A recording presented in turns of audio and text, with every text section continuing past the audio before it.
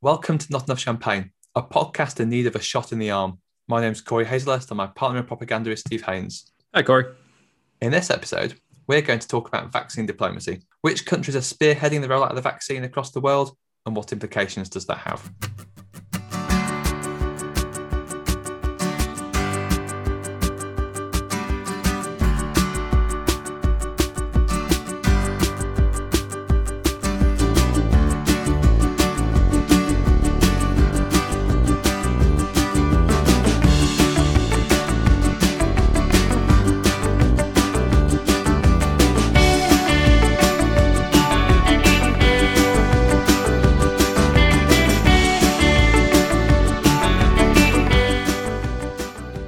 Having talked about mainly British politics for almost 5 years, Steve, we're now going to branch out beyond our area of expertise, one might say, and try and talk about geopolitics. Well, we're nothing if not ambitious here at Not Enough Champagne. I've usually tried to follow the example of Chris Mullin, who said the only way he kept credibility was to only talk about things he knew about. So our credibility might be tested on this. If it is, we'll send social media details at the end and you can correct us at your leisure, one might say. It's been quite fun researching this episode, actually, because there's a few fun facts that I found out. One of them is, and let's begin with this country. So India, turns out, is the world's biggest producer of vaccines, which is not something I knew about. It not only produces 60% of the global demand for all vaccines, not just the COVID vaccine, but all vaccines, and also 20% of the global production of pharmaceuticals as well. So on the 20% of the global pharmaceuticals, that one doesn't necessarily surprise me too much because there are an awful lot of pharmaceutical companies who basically trade in generic versions of brand name products and goods and drugs. And I did know that an awful lot of those were based in India previously. The fact that so many of the vaccines are produced there does shock me a little bit because I would have thought that those would have been created in AstraZeneca, for instance. It would be in the UK if it's Pfizer, the US or whatever, all of that, wherever they're kind of based. But I suppose what it probably is the case is that an awful lot of the experience in kind of creating drugs and medicines will be found in India already because of the pre-existing companies which are focused on producing drugs of other kinds, and therefore you go to where an awful lot of the talent already is, and therefore you go to India. But it is interesting that no one thinks of India as this powerhouse of industry on any level. In reality, whenever you think of jobs in India, people think of call service, customer service lines, but they don't seem to have done a particularly good job as a nation of kind of presenting themselves as this potential industrial powerhouse. I had no idea that the manufacture of pharmaceuticals and vaccines was their big thing. When you talk about generic versions, like non-brand versions of branded vaccines, is that the medical equivalent of you go to Lidl and they don't have Frosties, they have sugar flakes or something? In effect, yeah, that is what it is. So obviously pretty much all drugs have a large degree of kind of patents behind them internationally, which prevents people from recreating them. But after a certain amount of time, there are different, these things fall away, and you need and people can then start producing them themselves. Effectively, the copyright goes away. And that's what an awful lot of, I think, the Indian pharmaceutical sector in a lot of ways is kind of focused in on. But that's my understanding of it at any rate. That big manufacturing base of vaccines and pharmaceuticals they have in India has been used to manufacture lots of drugs throughout the pandemic, including apparently hydroxychloroquine. Do you remember when hydroxychloroquine was going to solve everything? I do indeed, and then turned out that we just needed to inject ourselves with bleach, wasn't it? That was the follow-up treatment. I believe so. So it was, so drugs like that, and also vaccines for other countries as well. So as you say, although we talk about the say AstraZeneca, the Pfizer vaccine, the Oxford vaccine, actually developed by scientists in, say, the UK, but actually a lot of them, the doses themselves are made in India. So as you say, because in India there is this big infrastructure to make lots of vaccines, they are making lots of vaccines.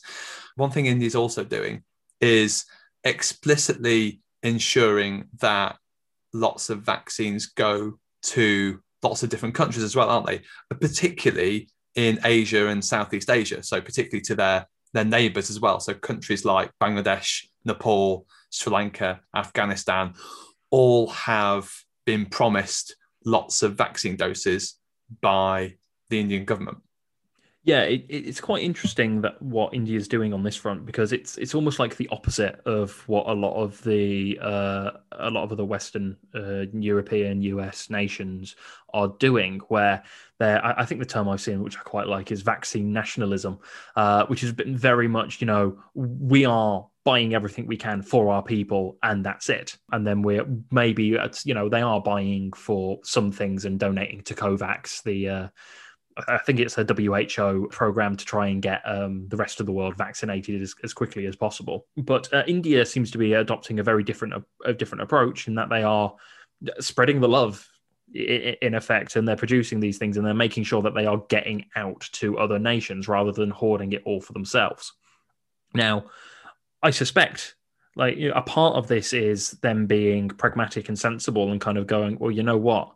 If our neighbours end up still getting COVID-19 in the near future, we still run the risk of having outbreaks anyway. And when you've got as many people in your populace as India has, there's a logistical nightmare in getting everybody vaccinated at the best of times.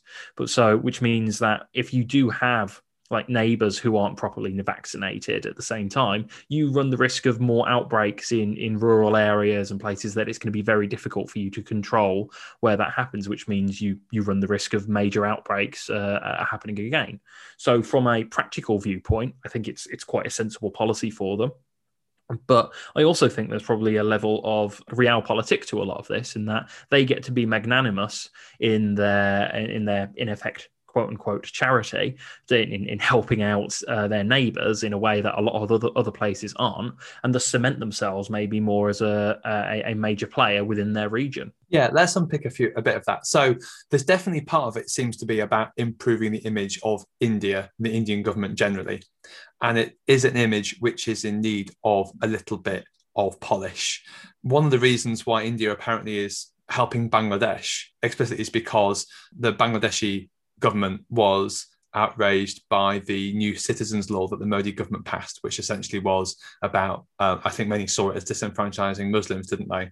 And so I think one of the reasons why the Indian government is being quite generous with its neighbours like Bangladesh is to try and rebuild relationships with governments like Bangladesh. But then you've also got the big story at the moment in India, the protests about the farmers at the moment, because the Modi government is trying to attempt reforms which would massively impact the incomes of a lot of Indian farmers. And there have been protests for weeks, if not months. The government, I believe, shut down the internet recently to try and deal with that. Delhi police tried to book Greta Thunberg for tweeting about it. That was quite fun. As you say, there's definitely a bit of a part of this is a PR campaign to try and improve the image of India, I think. Kind of desperately need it at the moment when you're in a position where it's not just Greta Thunberg, who is somebody who is quite politically active in general, tweeting about this. Like Rihanna, the pop star, has been tweeting about this.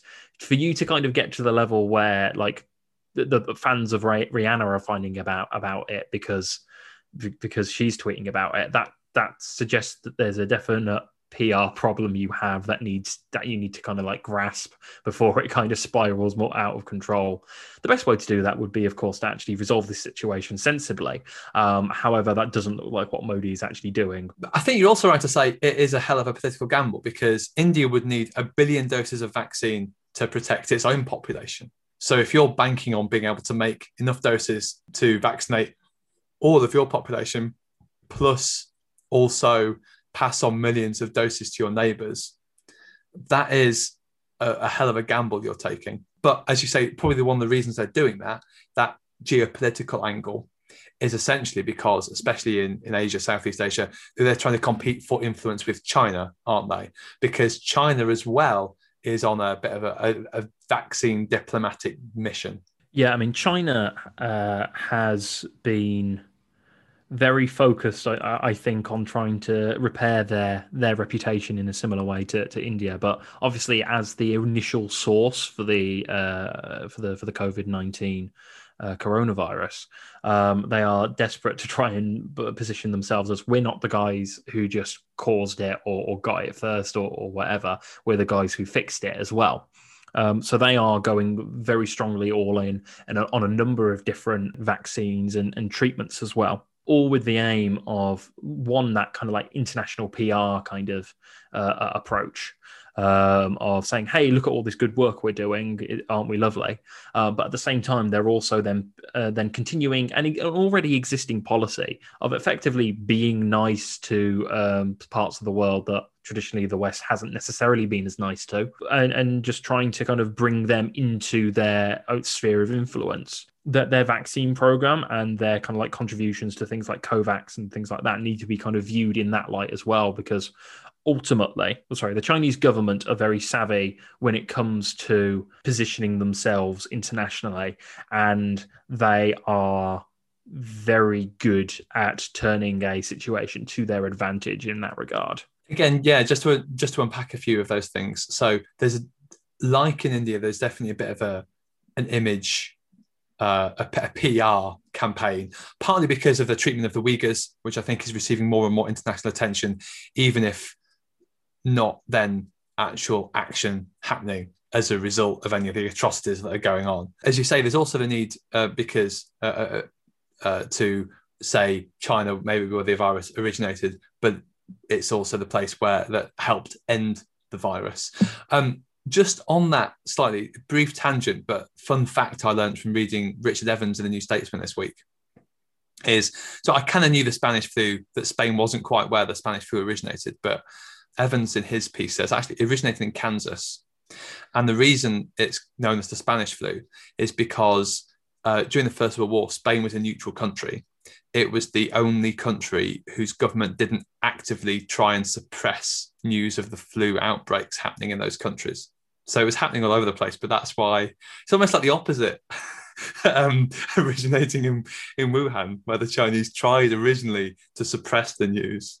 That's spectacular in a very weird historical way. So there is that. There's also, as you say, there's China's Belt and Road Initiative, which infrastructure, not just it supported infrastructure in Europe as well. So I think countries like Italy and Hungary have been recipients of this, but especially in Nepal and Sri Lanka. So India is trying to compete with that with some of its vaccine diplomacy, but China's also has funded infrastructure projects in those countries. Those of you who are familiar with the Belt and Road Initiative will know it's very much a carrot and stick approach. China isn't just doing it to be nice to these particular countries. And there are certain strings attached to those infrastructure projects that are then built in those places. But there is also that geopolitical aspect. So we've got Trump administration withdrawing a lot actually from Asia, talking about trying to withdraw troops from South Korea, talking about maybe not extending protections to Japan, which makes those countries particularly wary. And interesting actually that both Japan and South Korea as well are countries who tried to develop a homegrown vaccine and didn't. So are having to sort of rely on more international efforts as well. But there's definitely an angle here, which is retreating US power and China essentially trying to fill a vacuum of diplomatic relations in Southeast Asia. Yeah, and this is where things could get potentially interesting over the next 6 months or so, I suspect, in that, we are getting to a point where hopefully, touch wood, by summer, the vast majority of people in certainly the vulnerable people in the UK, Europe, and the States will be vaccinated. Which then puts for President Biden creates an interesting little opportunity, because if you've got China and India, though I don't really think America's too concerned about India kind of doing these sorts of things. They are definitely going to be concerned with China doing it. If you've got China trying to kind of utilize the COVAX program and other programs like that to push support for China and kind of get and earn brownie points for China through through those programs. I suspect what we'll probably find is the US administration announcing a similar thing, if there had been a sensible approach to the pandemic, to vaccine acquisition, and indeed to international diplomacy for the past 4 years in Trump's White House, we'd have probably already have had like statements and announcements on that kind of front. We don't have that at the moment because the US is so far behind where it needed to be because of failures in the Trump administration that Biden's now having to kind of like pick up the pieces and fix. But I would suspect over the summer, this may not be headline news, but I suspect what you'll probably find is there'll be a number of announcements about kind of like helping fund COVAX more effectively, or kind of like donating significant numbers of vaccines, which is a good thing in and of itself, because if we don't actually get sorted with vaccinating the rest of the world, there's an entire cycle of terribleness that could actually happen.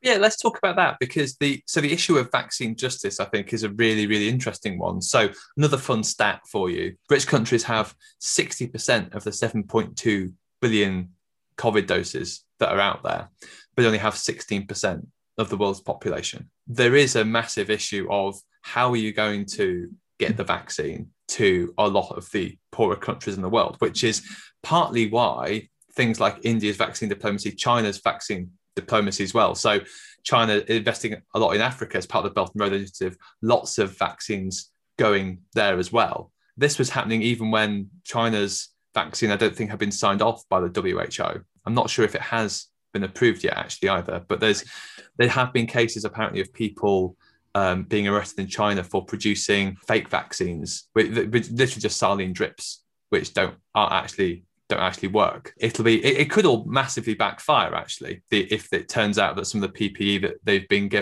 that China's been giving African countries isn't working, or if there are issues with the vaccine of China. I think it's the Chinese vaccine. If that doesn't work, potentially an even bigger PR disaster waiting for them there. There's always going to be an issue for China when it comes to kind of like manufacturing things and kind of like sending them out to the wider world. And that's just the simple fact that there is a very large market in China for the production of counterfeit goods. That is just a fact. Like the vast majority of counterfeit goods in the world, I believe, are produced in China. Certainly for like things like high-end fashion and things like that, which, as you say, opens up a real risk where if China isn't able to get a handle on that, and things are being shipped out under the guise of it being, the Chinese vaccine or Chinese PPE equipment, and then it turns out to not be, and any kind of goodwill that they might have created through, donating these vaccines and things like that could then just go bye-bye and vanish. Yeah, absolutely. Going back to the issue of the kind of vaccine justice then. So the issue of refugees or non-documented workers, whether or not they get the vaccine. So it's interesting that you've got a few. So Nebraska's governor, who's a Republican, is essentially saying that undocumented immigrants will be ineligible for COVID-19 vaccines in his state. Whereas other countries, I think I'm right in saying that Thailand, possibly Malaysia, they are vaccinating all workers, all undocumented workers as well. And then there's also the issue of refugees as well. Particularly Colombian refugees going into Venezuela, where there's, I think, 1.7 Venezuelans already putting a strain on that infrastructure.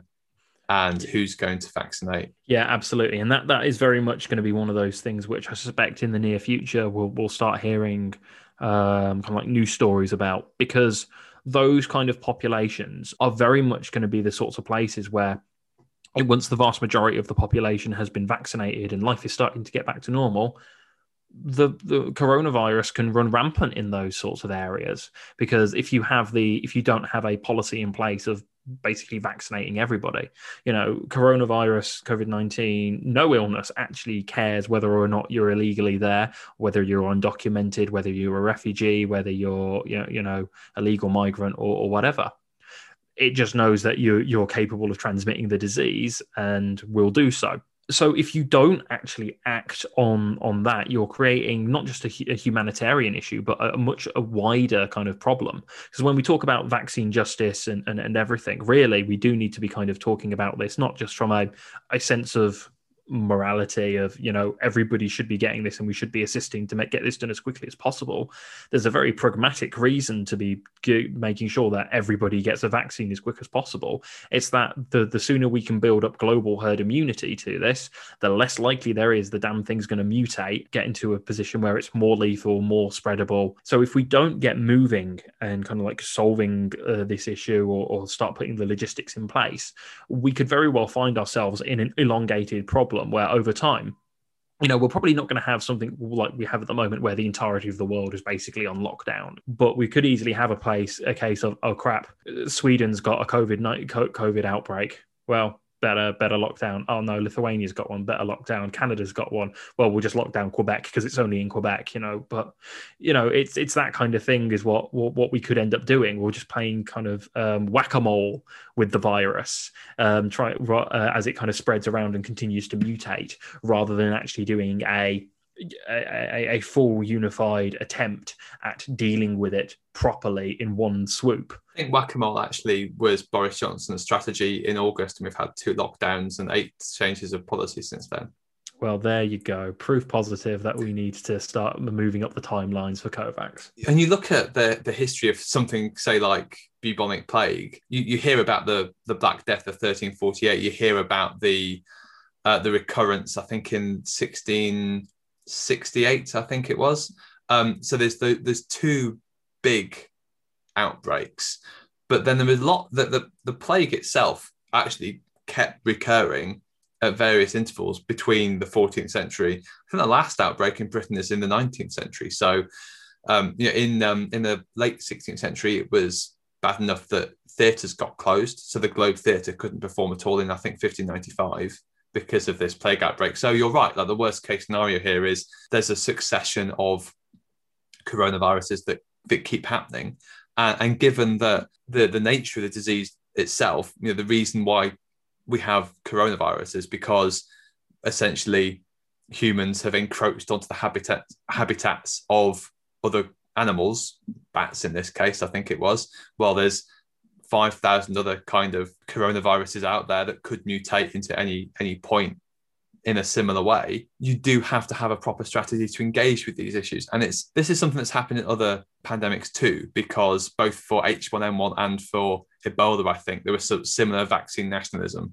I don't know if maybe it's that there's more of a populist, as you say, vaccine nationalism out now than there was in the past, or whether it's because actually the nature of COVID means it's just so much more serious. It means we're paying more attention to it. There's some really interesting timelines that I think this is the Economist Intelligence Unit have put out. So if you look at the OECD countries with a vaccine supply deal, including, say, the EU and Britain, America, it looks like by September this year, it looked like all the population would have had a vaccine, to then all restrictions can be lifted January 2022 is what this timeline says. If you've got, say, middle-income countries like Brazil, India, we've talked about, who've got priority access, Russia as well, and China, a later sort of stage. So you're looking at restrictions there being eased by June 22. But countries eligible for COVAX, we're talking about the poorest countries here. As you say, we're not looking at all the population there being vaccinated till April 2022. And not having all restrictions lifted till January 2024. Basically 3 years. Think about in the past year how many different variants of COVID-19 that have emerged. Like just within the past couple of months, we've talked about the South African variant, we've got the United Kingdom variant, there's been a Norwegian variant, but there have been lots and lots of different mutations just in a year. If it's taking 3 years to get to a point where normality, quote unquote, can be restored, there's going to be an awful lot of time in that for more and more variants to establish themselves. And that's where we get into this whack-a-mole situation that I described earlier. And it really does just go to show exactly how much and how much work needs to go in and how many vaccines need to actually be produced and donated to get that number down, because otherwise we are internationally and globally still at risk of this thing. It could still spiral out of control. Like and even if it doesn't necessarily spiral out of control, this kind of response could be the difference between this being a one and done, like bird flu and H1N1, or it being a part of our seasonality, and it becomes like you need to get a COVID shot every year, like you do with the flu. And let's be honest, I think we'd all prefer not to have to deal with that. And if we can actually get our act together, we minimize the chances of that being a thing. Should we end on that particularly happy and optimistic note? Yeah. Lovely. So I hope you've enjoyed that foray into global politics. One area actually of international affairs we'd like to talk more about over the next year or two is French politics, because there's a French election coming up next year. It looks like it's going to be exciting, terrifying, whatever adjective you want to use. So we are looking for the French Patrice Cook, if you like, or what's French for cook? Chef, Patrice Chef. There you go. So the reason, obviously, we are looking for someone who understands French politics, can actually read some of the articles in the French press that we won't be able to read, and who is interested in French politics and willing and able to talk about it with us on the podcast. Looked up what the French for cook is, that's all. And what is it? It's cuisinaire. Patrice Cuisinaire. There we go. Anyone with a Parisian telephone directory, please get in touch. I'm afraid given I've been moving house in the middle of a pandemic, good old Champagners, the ability and bandwidth to be able to record episodes for your good selves has been limited in January, but now we are in February, and we are going to record a Patreon episode for you on the fallout between the EU and the UK, a very different nature of vaccine diplomacy. So if you want to catch that, Steve, and support the work that we're doing, what do you need to do? You can go to patreon.com/notenoughchampagne, where you can fling us a few quid every month, and you'll gain access to, as Corey alluded to there, unique episodes which only go out to our champagners over there. You'll also get some blog articles that are unique, or early access to certain blog articles as well. There's been a few that have gone up so far this year on issues like Keir Starmer's leadership, what Boris Johnson wants his legacy to be, that kind of thing. And there'll be some more stuff kind of happening in discussing, looking at US politics on that front as well. So yeah, head over there, take a look, fling us a few quid, and we hope to see you there. Our website is notenoughchampagne.com. James Cram designed our logo. You can follow him on Twitter at James Cram, and Dave Depper composed our theme tune, Flicky Good Times. If you want to correct any of our assertions on geopolitics, you can find the podcast on Twitter at No Champagne Pod. I'm on Twitter at Paperback Rioter. I'm at Acoustic Radical. Happy plotting, everyone.